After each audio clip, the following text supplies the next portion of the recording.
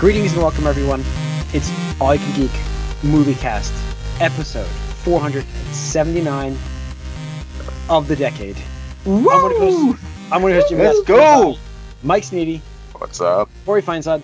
Let's do this, man. And I'm Tony excited. Corkinakis. Everything is awesome. Yeah. Spoilers? Ooh. Yeah. This is part one of the decade for movies. We've decided to divide this up into two episodes because it's a lot to cover, doing top 10 lists for us. Now, it was also very hard to put these movies in order, as we discussed off the air here. We want to kind of give our own little, how we came up with the list, like what we, our criteria, so to speak. Sure. Well, I mean, I went back for me. I mean, I composed all of my most memorable movies that I watched over the last decade, and then even consulted Google box offices of the decade, so I could scroll through all the box offices. And I wrote down movies. I'm like, oh, that was good, and I ended up starting to cross movies off the list. And then I was like, once I got down to 10, it was arranging them in the order that I felt that my movies would fall. Now that order has changed weekly and daily as it did today, but it's the same 10 this whole time. It's been the same 10 for the last since New Year's. My 10 has been set. It's just been in different orders. I think I came up with like 15 movies right off the bat that I was like, all right, these are the movies. Now I just need to see about organizing them. But then we talked about offline, saying any of these 10 movies really could be in any of these 10 slots. It's such a fine line between some of these. And you're talking about 10 for an entire decade. And think of how many movies come out exactly. every year. So I really wonder what we're going to have an overlap on these things. Now, guys, listeners, I got to say that I'm not going to hold anybody accountable for spoilers here because it's of the decade. If you accidentally say something, I'm sorry, but just it's another decade episode. Yes. But I mean, I don't know if we'll have a lot of overlap. We'll have some. Clearly, we've watched a lot of movies together. We like a lot of the same things. This is why we do a podcast for the last decade ourselves. So crazy, great. Yeah. This is why we're together on this podcast, because we like a lot of the same things. So I'm sorry if there's a lot of overlap. I'm sorry if maybe there won't be. Maybe we'll be surprised. I don't know. I'm going to surprise people that one of them. We didn't consult each other. We come to this podcast. Yeah, we don't know each other's lists with our list, and that's it. We don't know. We don't know. This is going to be revealed as we go. Mike doesn't even know his order. Mike is trying to figure out the order as he goes. No. I mean, no. For the movies was easier because I could only think of about 15 that I cared for. That I saw. No, that's acceptable. All right, guys. Let's get into it. Let's do it. Let's do this. This is 10 through 6. This is part 1. We're doing 10 through 6 of the movies right now. I'm going to kick us off with of the decade. This is so hard to put in. I'm setting this into stone now. Oh, I got nerve. I don't know if my order's right. Oh, no. Just do it. Say it. Number Lock 10, it in, Jim. Lock Spider-Man it in. Homecoming. Ooh, Spider-Man Homecoming. Number Okay. 10. Interesting. Off air, before Mike even joined on the podcast earlier, I was talking to Tony and Corey about how I had Kick-Ass in my number 10 spot. And I looked at my list this morning even, and I'm like, I had Spider-Man Homecoming written down. I'm like, I can't, despite, I love watching Kick-Ass. I love that, watching that movie. Spider-Man Homecoming is a better movie. It's a great movie. It's my favorite hero. And he's in the best form we've seen him. Up until... there's another form that we've seen him as, but this was the best form to make the list for me at top 10. Spider-Man Homecoming. Action Spider-Man. Yeah. Yeah, I mean, I gotta say, man, the one thing I loved about the Morbius trailer was that it was in the Spider-Man universe and it has Michael Keaton in it as the Vulture. Clearly, I thought it was Jameson, not in the trailer, but he's in this movie. J.K. Simmons. I just love that tie-in. I'm sorry. I know that I'm not hyped for Morbius that much, but I just I love that tie-in here. Mm-hmm. But yeah, this movie was fantastic. I mean, I was so worried as we had conversations over and over on our podcast about who the best Peter Parker Spider-Man was. And I said, you cannot count him because he has not been in it long enough, but he is the best Peter Parker Spider-Man we've ever gotten. Yeah. Okay. And I can make that statement without a doubt. You can't argue that at this point. Yeah, no, I mean, I really love that movie. Spoiler, it didn't make my list, actually. It was, I had to fight for it. I was like, oh, man.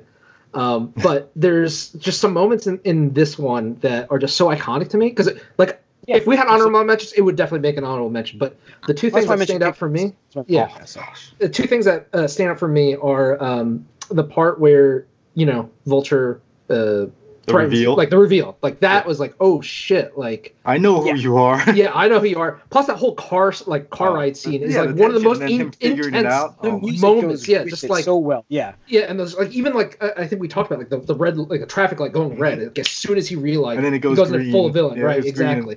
Yep. But then the other moment is when character moment between him and Tony Stark, where he fucks up after the ship thing, and he's like, give me the suit back, and he's like, but I need, and he's like, if you can't do this without the suit, then you don't deserve it. And I was just like, damn, like that's a Spider-Man learning decade moment. The moments there. Yeah, that's it right there, because and that's the whole rest of the movie. He has to just do it on his own there. I mean, obviously he has his powers, really but he doesn't have to capture the character in every aspect, like and the actor. Tom Holland, you have to just tip the hat, man. That guy's like really embodied who he is as the character. So yeah. I mean, just that whole scene too, because he's like, if you cared, you would be here, and he just steps out of the Iron Man armor. And you're like, that was shit, like you fucked up, like you fucked up. He's like, I just want to be like you, and he's like, I wanted you to be better than me. And it's like, damn, like I feel like I'm getting yelled at by my dad right now because it's like, I love that mix. So it was great. That was my number 10. So Mike, what was your number 10? My number 10 was Guardians of the Galaxy. Nice. Did not make my list, but yes, great movie. Great movie. Yeah. And what's funny about this one was back when it came out, obviously don't know any of these characters whatsoever, and I was skeptical of it, but the way it worked, it was fun and action-packed, and it sort of sold me on the idea of Disney getting Star Wars. Yeah, I was like, maybe Impact, this will work has a big effect on my list, like how it impacted me, and also like the zeitgeist. Yeah, and also it also made Chris Pratt like a superstar. Oh yeah, no, absolutely. I mean, I remember going into it because obviously Phase 1 was just the B-list characters, and but then they're like, oh, we're gonna drag out like C-listers, and I'm like, Guardians of the Galaxy. I'm like, I know like the gimmick of Rocket because he was in I think Marvel vs. Capcom 3. Yeah. And I was just like, really? Like they make a movie about this, and it's like, all right, there's a giant tree folk and a talking raccoon. And, it was a weird mix. Shit. Yeah, wow, yeah. And you're getting the guy from Parks and Rec, really? Yeah, exactly. Yeah, right. The guy from Parks and Rec, Dave Bautista. Like, I had no faith that he was going to be able to pull that off. I thought it was some wrestler to play like a leading role. Yeah, come on. But he like nails the comedic timing and like just the tone of voice where he's just like he was great on the scene. Nothing gets over my head. Yeah. So, it was a great. I mean, the soundtrack by itself. Oh yeah, right? Yeah. So yeah, it was a great surprise movie for me that year. Like, oh my god, I was like, wow, I cannot believe that was that good. Sort of co-opted Hooked on a Feeling as like the theme of Guardians of the Galaxy. Yeah, absolutely. Yep, absolutely. So, I mean, Batista, again, going back to Batista, I'm like, I mean, yeah, I know. Like, I knew before. His character, but it worked. Yeah. And again, it's one of those things where like so many things could have gone wrong. Wrestler, yeah.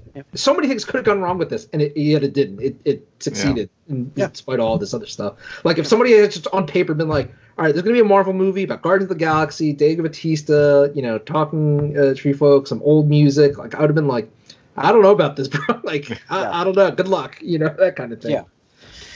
Yeah. Tony, you're number 10. My number 10 was Toy Story 3.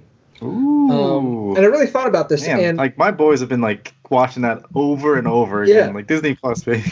Yeah, and what I have to say about this is, I mean, Toy Story 1 is probably like one of my favorite childhood movies of all time because just even if, like, aside from being an entertaining movie, like that was what really drew me into like 3D animation because it was like it was the first that really nailed it. Yeah, exactly. Made it believable at the time. Yep. But also, when Toy Story 3 came out, there was such a huge gap between 2 and 3. And I know we've talked about this a lot recently on the podcast about how a lot of these sequels, even only like four-ish years out, are missing their timing. So when Toy Story 3 was announced and coming out, I was like, oh man, I don't know. Like, I'm happy, but it's been so long. But seeing that as an adult, like it still gave me those same feelings because, Andy had grown up and, left his toys behind. I haven't left so many of my toys behind, but I can definitely relate to that feeling. But that ending, and again, it's just so powerful. Where it's like that just punched me in the gut and stabbed me in the heart at the same time. I was like the tearing up. I was like the garbage part. Yeah. Or where like did you start holding hands? I'm like, yeah. This is happening. For me, that was nothing compared to just him giving away the toys. That was the Really? part. Yeah, both. No, of them. I mean, Both of them. the thing is, it hits you twice because like you don't know that's coming, and so and you think for see, me, like I wasn't worried about the garbage thing. I'm just like, oh, it's a nice little false peril. No, I mean, you knew they were getting out, but the fact that they accepted that they were gonna go, and they were like, you know what, we're here, we're a family, we're together, it's okay, like we're okay, we're gonna be okay because we're together, and that really got me. I was definitely in tears in at that moment. Yep. And then again, when he gives them away. Yep, and it just it's funny that I mentioned that because I don't want to. But like Toy Story 4, like yeah. It's the I didn't watch Toy Story 4 primarily because of that. Yeah. I'm like, I don't want to be emotionally manipulated again. I felt like I don't think 4 had that. I thought 2 was very similar to 3 as it was, but I remember you mentioning that when it came out. But 4 after watching them back to back to back, because my boys are in love with Toy Story right now. I mean, I want to go back. I do want to go back and watch these. They don't seem similar that much at all. Really, I want to go back and do that. Because I got Arya here. I can watch. I can go back and watch it. We actually never watched the ending of 4 because we had that issue at the theater. So, we still have the last 5 minutes to watch that movie. Shitty issue. Yeah. So, it's a shitty memory there. Yeah. All right, Corey, you're number 10. All right. I'm just gonna do a little Jim here and just say, Fast and Furious franchise is not on my list, and I love that franchise. It's not on my list. I cannot believe it did not make your list. I was ready to write down a 10. Fast 7 definitely was going to make your list because I thought you loved that. If I was going to put one, it'd probably be 5, just because. Fast 5, that's right. Yeah, but it didn't make my list. This spot is a combo spot because it's Avengers / Endgame Avengers. Okay. 10. You're going like Infinity War Saga? Or? This Avengers as a series, the Avengers movies. You merged yours together, and that's what I did later. I did that later as well. Because I couldn't just pick. I couldn't have Avengers and then Avengers Endgame and Avengers Infinity War. I couldn't do them all. Like it's just they took up my 10th slot for me. I think if I was going to pick one, I'd put Avengers, the first one. If you put a gun to my head, I'd be like, all right, the first Avengers is going to be it. But I couldn't leave Endgame off of my list because the impact that had on society, and this it capping it. So I wanted the first Avengers and Endgame, this the bookends here, and I want to just talk because they changed the game as far as what you expect and what you are. It established this team that you didn't think could ever work on screen. How you can bring these characters together and make it work, and then how you can complete. We talked about this with Star Wars, how you end something is just as, if not more important than how you start. It's not how you start, it's always how you finish. But and so it was what they did there is a miracle, and so it's that's on my 10th slot. And I'm feeling it's going to be on people's. It's going to be higher. I did what you did, but later on, and we will discuss that tonight later on for me. So if you get an idea of where that is on my list, so that's my number 10. Yeah. All right, my phone turned off. Number 9, Deadpool. Deadpool.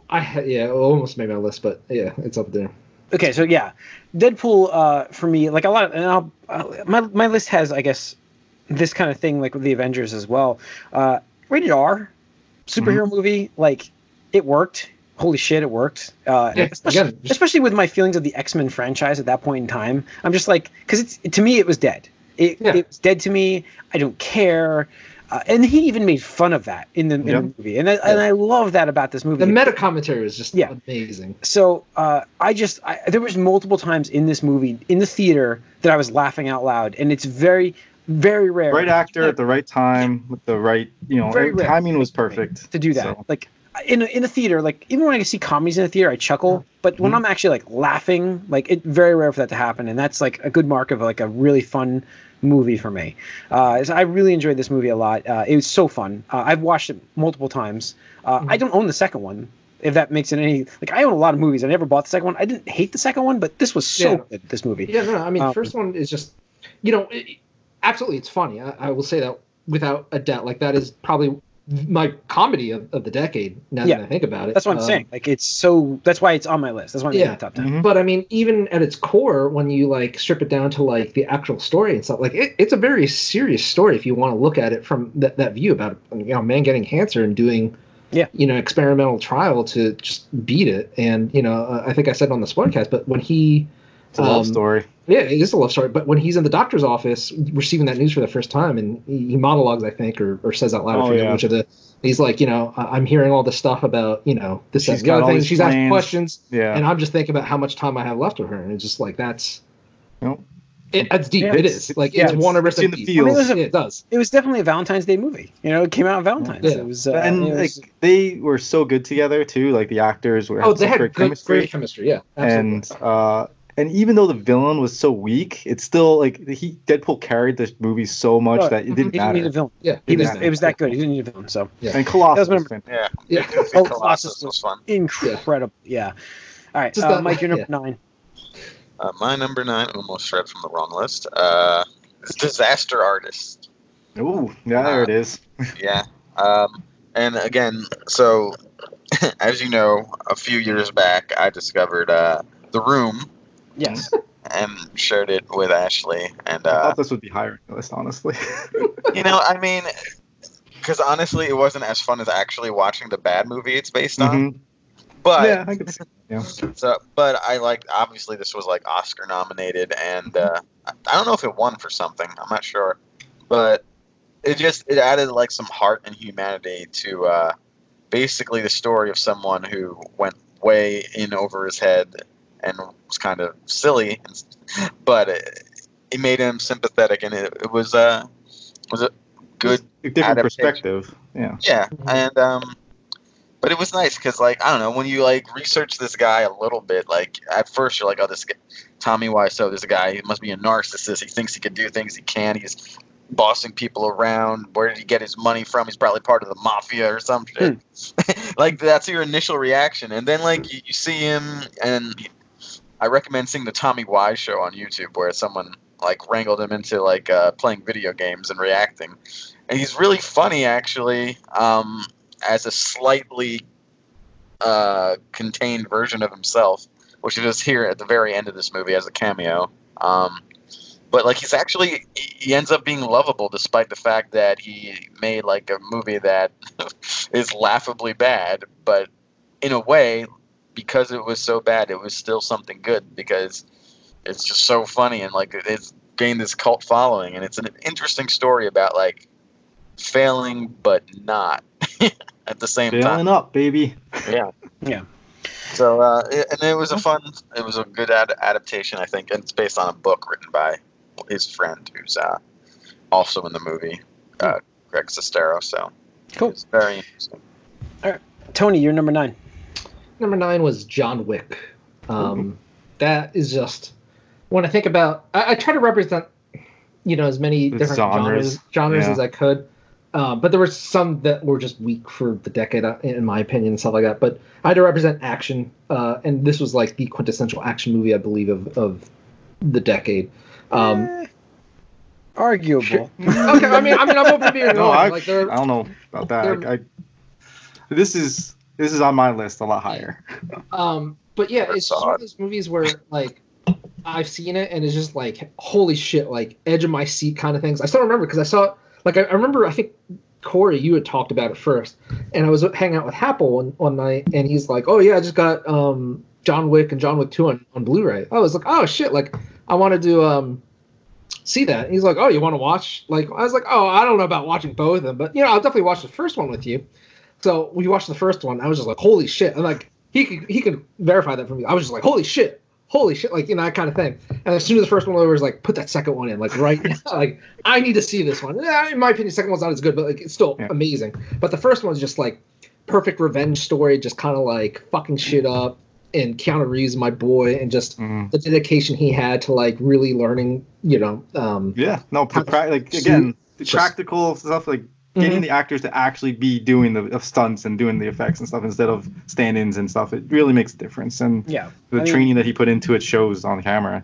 The action sequence. And people keep asking me if I'm back. The Baba Yaga, exactly. I'm thinking I'm back. Thinking I am. And the lore behind the Continental and all stuff. Yes. There's like a whole thing they're spin-offs they're going to do for this because it's such a big society of assassins, and just John Wick being that like king of the in that world, Baba Yaga, you know what I mean? It's just like, I think what the first one did the best though is that was like, it was just a mystery of what all that was behind it. Like, they just kind of teased it. I think that was the made best it really part nice. And then once they kind of opened it all up, it wasn't as like the mystique was kind of gone. I think that's why the other ones were a little bit on the lesser side. I thought 2 was pretty good. I obviously didn't like 3 as much. I mean, the action sequences across the board were incredible for that movie. That's why it's higher on my list as well. I give that up right now. That's why I don't mind talking about it right now. It will not make this show, but I will talk about it later. Okay. In fact, we're going to split hairs at the end of this episode for me, but whatever. We'll talk about that. Yeah. So, but yeah, I agree with you. I mean, it's that action movie that, Keanu Reeves just he's hot again. He's back. He's back. I mean, that line with him being back was perfect for it. Because exactly. he's back in a big way. Back. And that was that really did bring him back. I mean, and just like all double tapping everybody was just like, Yes. I mean, I love that. I mean, he's that house sequence. He's just like professional. Like, he's dead, but let's just make sure he's dead for real here. There's nobody's getting the cleaners come, and it's like, oh, are you back? Dinner party for 12. Party. I love that whole thing. Or the police officer when he comes in, he's like, hey, John, just checking up. He's like, oh yeah, disturbance, little noise, complaint. He's like, don't you're back at work. It's like, we'll see. don't fuck with somebody's dog, Yep. So, Corey, you're number 9. My number 9 is Inception. Ooh, that high up! Wow. Inception, is a fantastic film, and I'm sure it's going to be on a list. Absolutely. To this day, Corey, we can argue about the ending. To this day. This is for me on why I don't like watching movies out of the theater. I saw this at home, and it just didn't have that impact on me. I'm like, oh, really? Yeah, I can understand that. Like, I think it's funny because Gravity is not on my list, and Gravity is probably one of the most. Gravity would make your list. Spoiler alert, it's not. It was one of the best movie theater experiences I've ever had, but it doesn't hold up at home. It does okay at home. I watched it at home. I enjoyed it. I didn't know it was like. That's where you need a good sound system. Absolutely. And the 3D is actually really good in that. But we're talking about Inception. Inception is my number 9, and I had to you can't overlook what Nolan has done here as far as just blowing people's minds at the time. There was nothing like this. It was rotating walls and just the whole even the image of the city folding up on itself. Yeah. It was amazing. It's iconic. And just again the world building was so good in this with how they another mystery of architects and engineers and right, and how they behave. I love the scene with Joseph Gordon-Levitt and Ellen Page, and he gives her a kiss. What was that for? It's it's whatever. Just doing it. But it was so cool. And then just the concept of going deeper into someone's dreams and going deeper into the mind, and the kick and whatever. It's everybody was quoting that stuff, everybody at the time. So I mean, again, like I said, it had one of the most arguable endings. It left so open. Controversial. Yeah. Of what actually happened, and it's just and we both you can interpret it. Yeah, you can interpret it so many different ways, and and it really rewards multiple viewings. You find new things every time you go through and watch it. Yeah, that first one it's almost so much of a shock. You're just I'll be I consider myself smart, but even I kind of I was wait, what? It's a little weird because you have to juggle the different dream layers because they constantly jump back and forth. It's a battle of what you want and then what you know from the rules. Right, exactly. The movie that they created, and you're and then it just cuts it off, and you're like, what? No. It's just as soon as you started to understand everything, nope, a kick, and it's the new thing. But I mean, it's just such an amazing movie, and it's an original thing, absolutely 100% original idea, which is just so rare, as we progress, further and further into the timeline here, and That's my favorite Christopher Nolan movie. Yeah, that was a 2010 movie, right? That was 2010. 2010 just made the decade, right? Kicked off the decade, at the I think. beginning of the decade. Yeah. So cool. We'll cover that a little later too. Decade of deep horns. All right. Because of that movie. My number 8, Rise of the Planet of the Apes. Love this movie. I mean, I can't believe you guys. Unlike Corey with his Fast and Furious stuff, I'm following through with my Planet of the Apes. I really enjoyed even the Charlton Heston movies, but this was a completely different style movie. Yeah, this is a completely different style movie. I mean, Caesar, Andy Serkis, right? Andy Serkis, yeah. He was remarkable to bring that character to life. An animated ape, to give human emotion out of it. Yeah, the motion capture was incredible. The story was amazing. James Franco was great in this, and I don't really like James Franco, and I thought he was great in it.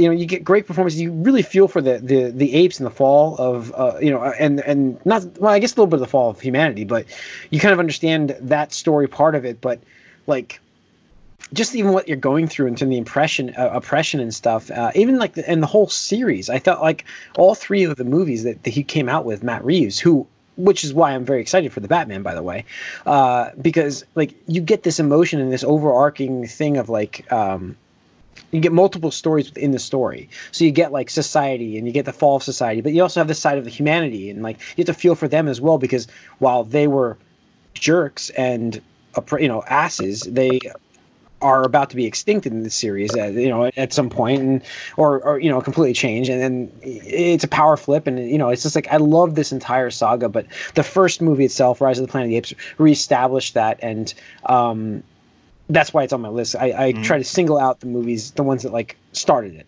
For me, like I said, like the Avengers for me is coming up at some point here, but this movie is the start of it, so it's like I had to make it. It had to make my list, my decade list. I loved watching all 3 of these movies. So, Mike, number 8. My number 8 is Into the Spider-Verse. Oh, nice. Number 8. Yeah, okay. I know it's probably higher for you guys. I liked it. It's just not like mind blowing to me. I didn't really love. I know that the animation is part of what went for it, but I don't know, the lower like frames sort of bugged me a little bit. But it was a fun movie. It had a different take on Spider-Man, different Spider-Man characters. I loved older Peter Parker, and the little bait and switch kind of. One more time. Yeah, I love that whole thing. Okay, let's do this one more time. And it was just a good movie. It came out of nowhere, kind of a surprise. No one expected this like animated movie. And we all heard about it. I was like, whatever. Like, Sony Animation's gonna do some stupid Spider-Verse movie. But yeah, it was great. It made Miles Morales like interesting, and it got a lot of different stuff, really, just about Spider-Man on it from a different angle, and it was pretty cool. So yeah, and I completely agree. It is, spoiler, it's on my list as well at some point, and this movie completely blew my mind away. I was shocked at how well done they did the story. The animation was just some of the best animation I've seen ever, and I love the fact that they brought comic book aspects from the pages to the screen in believable and ways that made sense. And just I love this movie so much. So yeah, you'll see it higher. Yeah, you will. So, all right, Tony, number 8. Mine was a movie I haven't really talked about too much on the podcast, but it's The Social Network. Oh, really? I don't think I ever watched that. That movie. What? You have not seen this movie? I don't think I've seen it. You need to see this. Jesse Eisenberg and Andrew Garfield, man. I don't like either of them. Yeah. No, dude, don't get me wrong. I don't like either of them either. But this movie was just like perfect for them actually in those roles, because Timberlake. like you just want to hate them all. Yeah, you want to hate them all. Like when that came out, I know, like, dude. I know. I hate Jesse Eisenberg even more now, and I hate Andrew Garfield for destroying Spider-Man. So, but yeah, I mean, it's a fantastic film. It is. It really is. I would absolutely recommend it. It's a great story too. Just like Yeah. Yeah. I wouldn't want to be anybody involved in the story, other than like one of the rich fucks. But yeah, it's just one of those it's crazy that it's based on reality, obviously, and you know they take some liberties, I'm sure, with it, but like at the core, it's a movie about, you know, just some asshole dude, bro, tech, you know, smart asshole just getting what he wants. And those go together, dude, bro, tech guy. Yeah, there were some dude bros. I don't know if Zuckerberg's a dude bro though. He's not. No, maybe he's not a dude bro, but there are other the nerd bro. Yeah, the nerd. He's a nerd bro. There you go. But just how he interacts and just the whole concept of how like awkward Facebook. he is too. Like Jesse Eisenberg was born to play this character. Yeah. In this movie. But yeah, just it's so interesting, and especially I think if you saw it now, because like whenever this came out, you know, Facebook was popular, but it wasn't like almost like essential for anything these days, you know, whether you're business or a celebrity or a personality or a company, whatever, you have to have a Facebook page. So it was interesting to see back then, but to watch it now, and I think I want to do it actually because of this list. I was like, oh, I have this, and I haven't even like watched it probably since it first came out and stuff like that. But just the way they frame him as a person, and even the ending is just like, interesting. Like, without spoiling, because you know that's, I think, a part of it. But yeah, it's a really good movie all around. Cool. No, it's a great film. Great film. Yeah. Based on reality. It's crazy. Yeah. Corey, number 8. My number 8 is Deadpool. We talked about it a little bit. Deadpool, nice. Crossover. Bam. We do have a lot of overlap. Yeah. No way. But yeah, so I just, you know, just real quick, loved Ryan Reynolds in this role. I think that is amazing how this came to be, like, you know, like, oh, somebody leaked some footage, and oh, look at this, let's make a movie. And what they did with the $50 million that they were given is amazing. I think that you know, right time, right place for these guys. And that meta commentary about like, oh, like I left the gun in the car, so I only have X amount of bullets. Is like that's how much budget they had, like to do exactly like 6 bullets or. and unfortunately, like T.J. Miller, like before he like had this crazy whatever meltdown or whatever he did, it's like he was fantastic in this movie too. Which he was great, You know, as Weasel or whatever his name. Was he in the second movie? Yes. Yeah. And then, you know, the baby hand. I mean, come on. But yeah, that's I think that changed the game for rated R comic book movies. Absolutely. Yeah. I mean, that's it showed what we wouldn't have Logan or Joker if this movie didn't exist. Yeah. Absolutely not. Absolutely not. I mean, it also showed that superhero movies could come out sometimes outside of summer and fall. I mean, it came out. It was February. Valentine's Day. It's one of the first sort of like alternative superhero movies, really. Like, in a way, if Spider-Verse is an alternative superhero movie. It's crazy because Ryan Reynolds is not I wouldn't call him like a necessarily unknown. You know, obviously he's been in a lot of stuff, but like when you see Ryan Reynolds, you think Deadpool now. Like he embodies that character like Downey embodies Iron Man. Absolutely. That's his character. And I mean, he pulled for that character, loved that character. He wanted that movie to be made for forever. years and years. And, I think that's what makes it so we good. kept saying, like, oh, it's never going to happen because, like, after, like, you know, Wolverine or Origins or whatever, it's like, it's gone. Like, he had his moment. He had his chance. He had his chance, and it was just fucked it up. Terrible. I mean, not that his fault. You know, I'm sure he didn't, you know, want any of that, but, you know. Oh, it's great. And I love that they, you know, obviously we're not talking about Deadpool 2, but I love that they played that joke in the Deadpool 2 where he's like doing the sword. It's like, I was like, yo, it's full bullets. Yeah. Yeah, no, it was great. All right, number 7. Number 7 for me is The Avengers.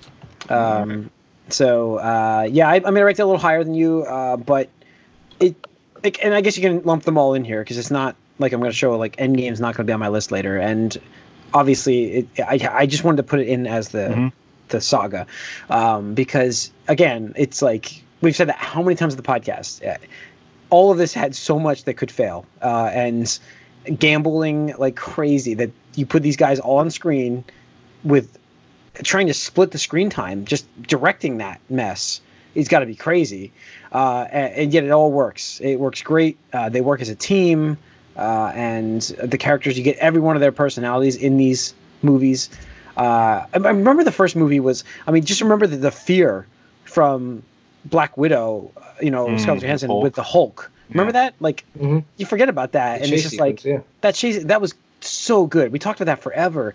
And I'm like, this movie has to be in my top 10 of the decade. It's just Yeah, definitely. You know, Like it was masterfully crafted. The whole, all the movies, like we talked about before, bringing these movies out, getting these characters, and now you have an understanding of these characters, and now you put them in a movie together and see how they interact and let them play in that sandbox. It's like, oh. Yep.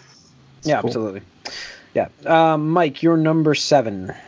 My number 7 is Winter Soldier. Nice. Yeah. So, again, you might see a reoccurring theme about sort of alternative superhero movies here. This was a decade of superhero movies, but every time it sort of broke from the formula a little bit, that's when it made me interested. And this one pretty much did. It was a second Captain America movie, and obviously it flipped the universe, which seemed like a larger universe at the time, and it did affect Agents of S.H.I.E.L.D. Put the Russos on the map, man. It flipped it on its head a little bit, and it went for a more kind of a slightly more serious spy thriller version of a superhero story, and really got some more character development to modern day Captain America. And it made Captain America cool. I mean, Captain America was a stupid Boy Scout, goody two shoes, and they made him cool in this. That's I remember saying on the podcast for Winter Soldier that they took a character that was just a relic from propaganda of World War II and actually made him not only relevant but cool, and he symbolizes the ideals of America, but it's not like he's blindly just following the country or the government or whatever like that. It's more the ideals, and it's to me that was super cool. And this movie, kind of like Mike said, just flipped the script and made me go from Captain America 1 was I enjoyed that, was cool popcorn flick. This was just okay, yeah. This was oh shit, so many good moments. The best is the elevator, that whole elevator action sequence, getting out of the. Anybody want to get off?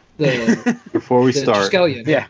Before we start, does anybody want to get off? And just that whole action sequence, and then when he breaks out of the elevator and uses the shield, and then the bike and taking out the helicopter, it's just holy. The way he uses the shield, that's amazing. This part on the bridge when the Winter Soldier is chasing down Scarlet Witch, Jesus, Black Widow. Yeah, and that sequence is amazing. So there's so many great moments, and then obviously the overall impact this movie had on the MCU itself. Oh, yes. Yeah, and absolutely. The ripple effects into Agents of S.H.I.E.L.D. It just turned Agents of S.H.I.E.L.D. into a whatever. It's okay show, into the must-watch. I wasn't watching that show until this movie. This movie. This movie is my favorite Marvel movie. So overlapping. We'll talk about it again. We'll talk about it. Yeah, I mean it's lower on my list because compared to some it's a little less spectacular than some other movies. I just love the story of this one. It was so good. I thought the action sequences were good, but I thought that and you take a character who has all these resources too, and then take them all away. It's how are you going to survive without any of these resources behind you? I'm not trying to poke fun right now at DC, which is a barren wasteland on my list. It's low-hanging fruit, Jim. But I'm not. Yeah, I'm just saying that Tony said it best. I mean, you took a character that in your mind was one-dimensional, American hero character, and made him entertaining and interesting. And DC's failed to do that with their number one character, Superman. Yeah. And they're very similar. They're very similar in ideals and everything that they represent. And very different. They made one a hero, and then they made the other one very similar. Oh, woe is me! How am I supposed to survive in a world? My life sucks. Ugh. Yeah. It's so awful to have something. They went the other way. So, anyways, all right, Tony, you're number 7. My number 7 is Spider-Man Into the Spider-Verse, and I thought about this a little one because I wanted Spider-Man representation on this, and I could make a case for any of the Spider-Man movies, but the way I looked at this list was experience, and I think objectively or subjectively, maybe both. I think Homecoming is probably my favorite and best movie overall, but in terms of theatrical experience, seeing Spider-Man Into the Spider-Verse was just mind-blowing. And this movie was fantastic. I just because of the animation style, and I know, Corey, that's one of the things that you love talking about the most, which I agree with, was just that unique style of this comic book animated, grainy, I don't know how to describe it really well. If you've seen the movie, you know what I'm talking about, but it just captures the essence of a comic book in animated form. And it just juggles this awesome idea of hey, how can we introduce Miles Morales to the greater public now, but still like get people who are like, oh well, I want to see classic Spider-Man, but also introduce Spider-Man Noir, Spider-Ham, like all these characters. It's what the fuck is going on here? And again, one of those things, kind of like Guardians were saying, like so many things could have gone wrong. Like I'd written this movie off because I lost faith in Sony Pictures at that time, but it made me a believer, and I'm really happy for it. I love everything, the soundtrack, the animation, that sequence. I think Corey, if it's on your list, you'll talk about it. But when he breaks away from the building at the end, when he finally believes himself, and he's just like falling down, like that's an iconic moment to me. Absolutely, and the music's so good. I mean, just the visuals in that entire movie were incredible, and the music was great. I mean, the visuals were so memorable. That's all you can think about. Visually and like the sound design, like all that together, just like. But it told a great story. It told a great story. It had great moments. I mean, like the whole thing where it's like, hey, like it's awesome, It's like I just think that. I mean, Kingpin was a little weird looking, but that's my biggest criticism is like Kingpin was like too cartoon. It's like all right, but I mean, it's such an awesome movie, and I can't wait for the sequel. So just give me more of it. All right, Corey, number 7. My number 7 is The Raid. Oh. Nice. I thought it'd be we talk about action martial arts film. This is probably the quintessential martial arts film in my movie, like modern. Like obviously that you got your older Jackie Chan, Bruce Lee type of stuff, but to me this is like the modern quintessential martial arts film. Yeah. And the idea of what it is, just the guy going up a building, just trying to get to the top floor. It's like let's call it what it is, Corey. There's like a video. Yeah, like I was gonna say, it's a video game, and I'm gonna piggyback with you here because this is my number 6. But so I'm gonna piggyback with you here. Go on, keep going. Yeah, no, and so just him like climbing each level is like same thing, getting tougher and tougher. The action sequences, it was so choreography again. They had like boss battles, the clear floor essentially. It was like so much like a video game. I love that aspect of this movie. But keep going. Yeah, no, same thing. It's just the direction was really well done for this, like for a martial arts film. There was like story behind it too. Like sometimes you lose that here, and I feel like there was like a story that it was decent. It didn't need to be there. It was The thing is, it didn't even need to be there because of how good like every sequence was. And they just went right into it. But it made they got you into this building quick. They got you in that building so quick too. It was like, boom, get in there. Some of these actors and characters that you'll see later on in different movies, and you're like, oh man, like I remember them in The Raid. It's like this is amazing, and this is, I mean that's the thing. Like you get them in the Force Awakens. Force Awakens. They're in that. Yeah, but yeah, I love this as a martial arts film. This is my favorite of the decade, and I wanted to make sure. Yes, and I agree with you. That's why it made mine number 6 because as a martial arts film, it is incredible. I ranked. You felt every like action sequence too. Like you felt like the pain and like the hits every time. They felt. Yeah, hard. I mean, this was a tough decision between 5 and 6, and I'm not going to get to my 5. Right. It has been said on this podcast already, but it was very. I flip these two constantly because I'm splitting hairs between how much I enjoyed these two movies.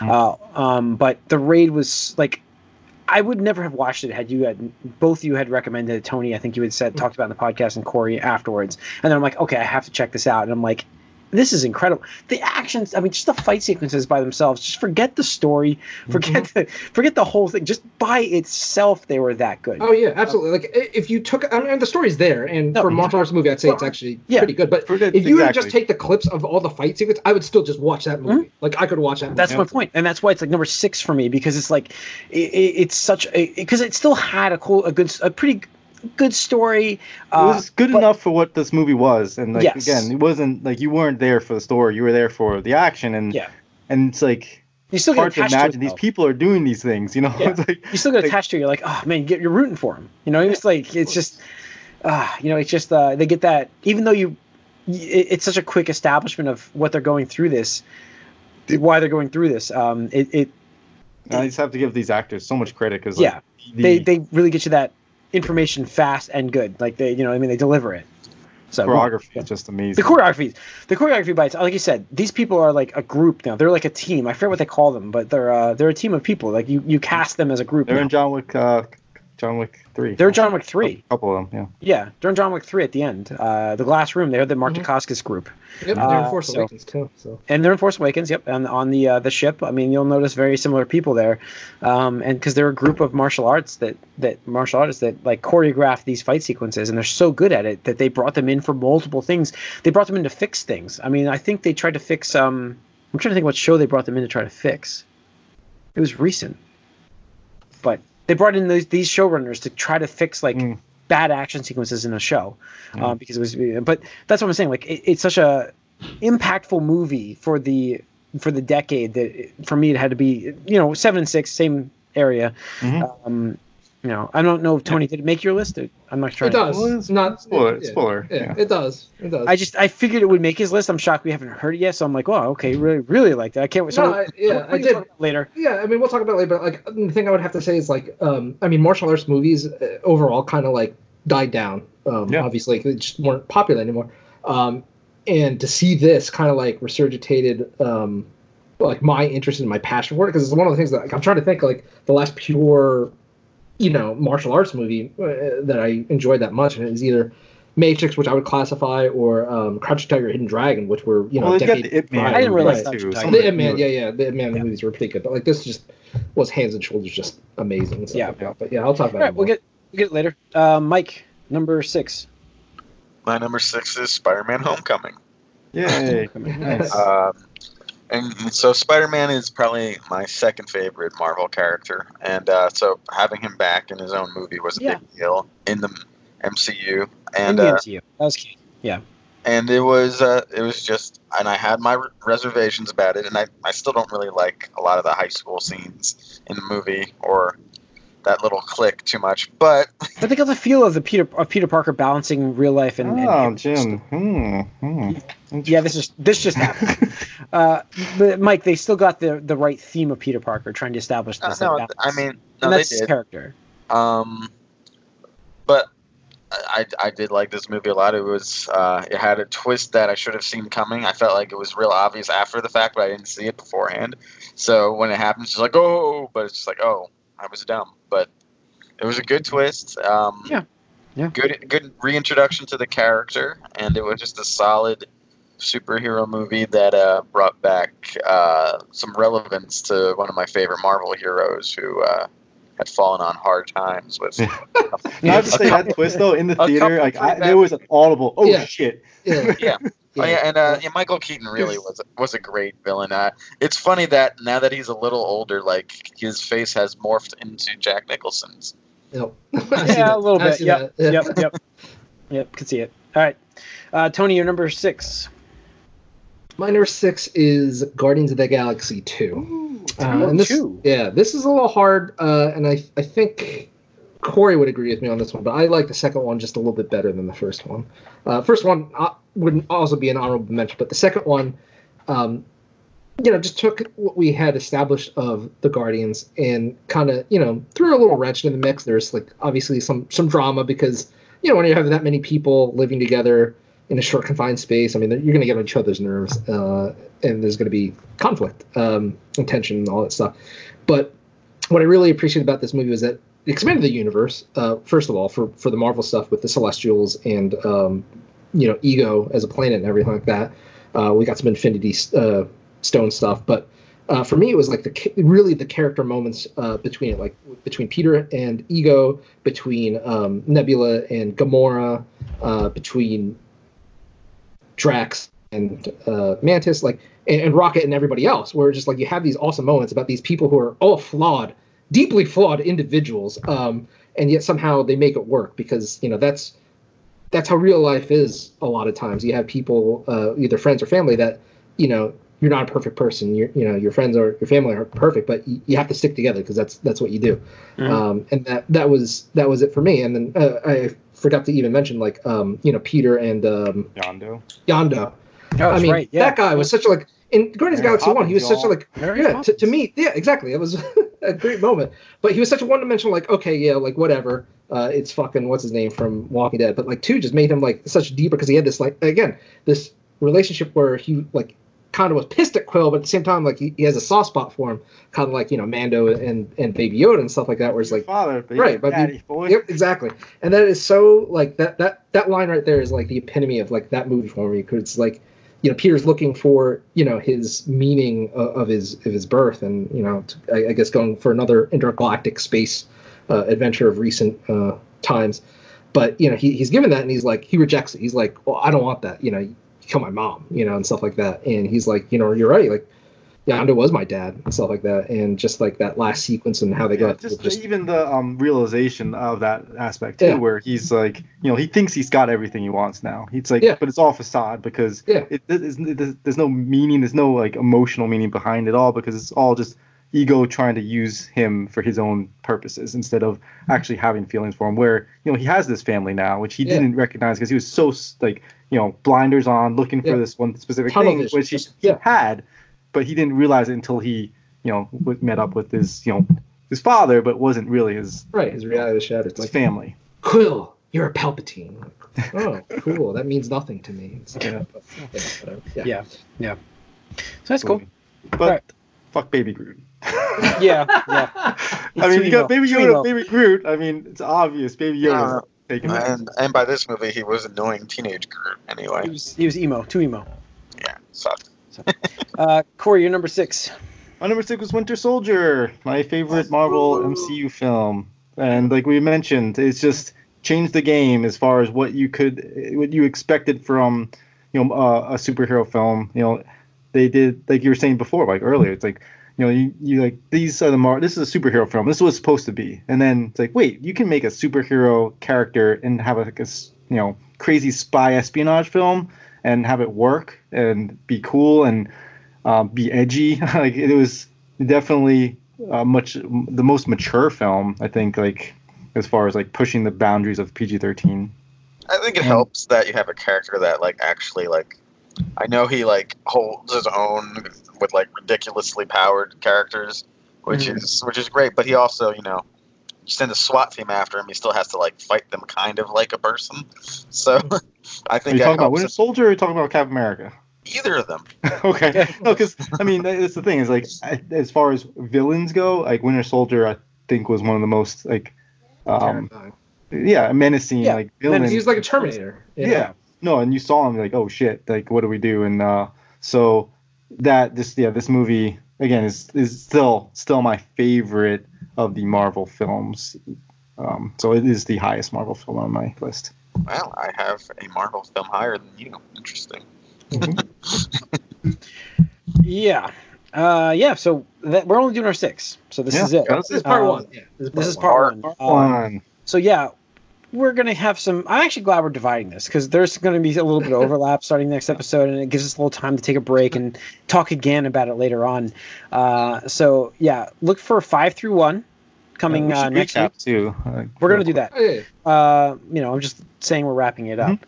But so let's go through our top 5. Mine's Homecoming. Bottom 5. Our top 10 through 6. 10 through 6. Homecoming, Deadpool, Rise of the Planet of the Apes, The Avengers, and The Raid were my top, 10 through 6. Mike, yours was? Mine was Guardians of the Galaxy, Disaster Artist, Spider-Verse, Winter Soldier, Spider-Man Homecoming. Cool. And that's it, yeah. And Tony, yours was? Toy Story 3, John Wick, The Social Network, Spider-Man Into the Spider-Verse, and Guardians of the Galaxy 2. Okay. And I had the Avengers / Endgame, Inception, Deadpool, The Raid, and Winter Soldier. So there's our 10 through 6 list of the decade for movies, everybody. Hope you enjoyed this episode. We're going to have, like I said, the 5 through 1 coming soon. Gamecast coming up as well. Check that out. We have we have bonus round. Mandalorian's coming out there, so check that out. It's going to be a lot of fun. You can write us podcast at allcangeek.net. Follow us on Twitter, AllCanGeek. Like us on Facebook. If you're watching this on YouTube, hit that subscribe button. We appreciate it. Join us on Discord. Join us on Discord as well. New member. We can probably get a link and share that through the episodes now. So we'll start doing that. We're on Spotify. We are. I double-checked it. We have stats. People are downloading them there. Thank you for listening to us on Spotify. I appreciate that. See you guys soon. See you guys next week. Thanks.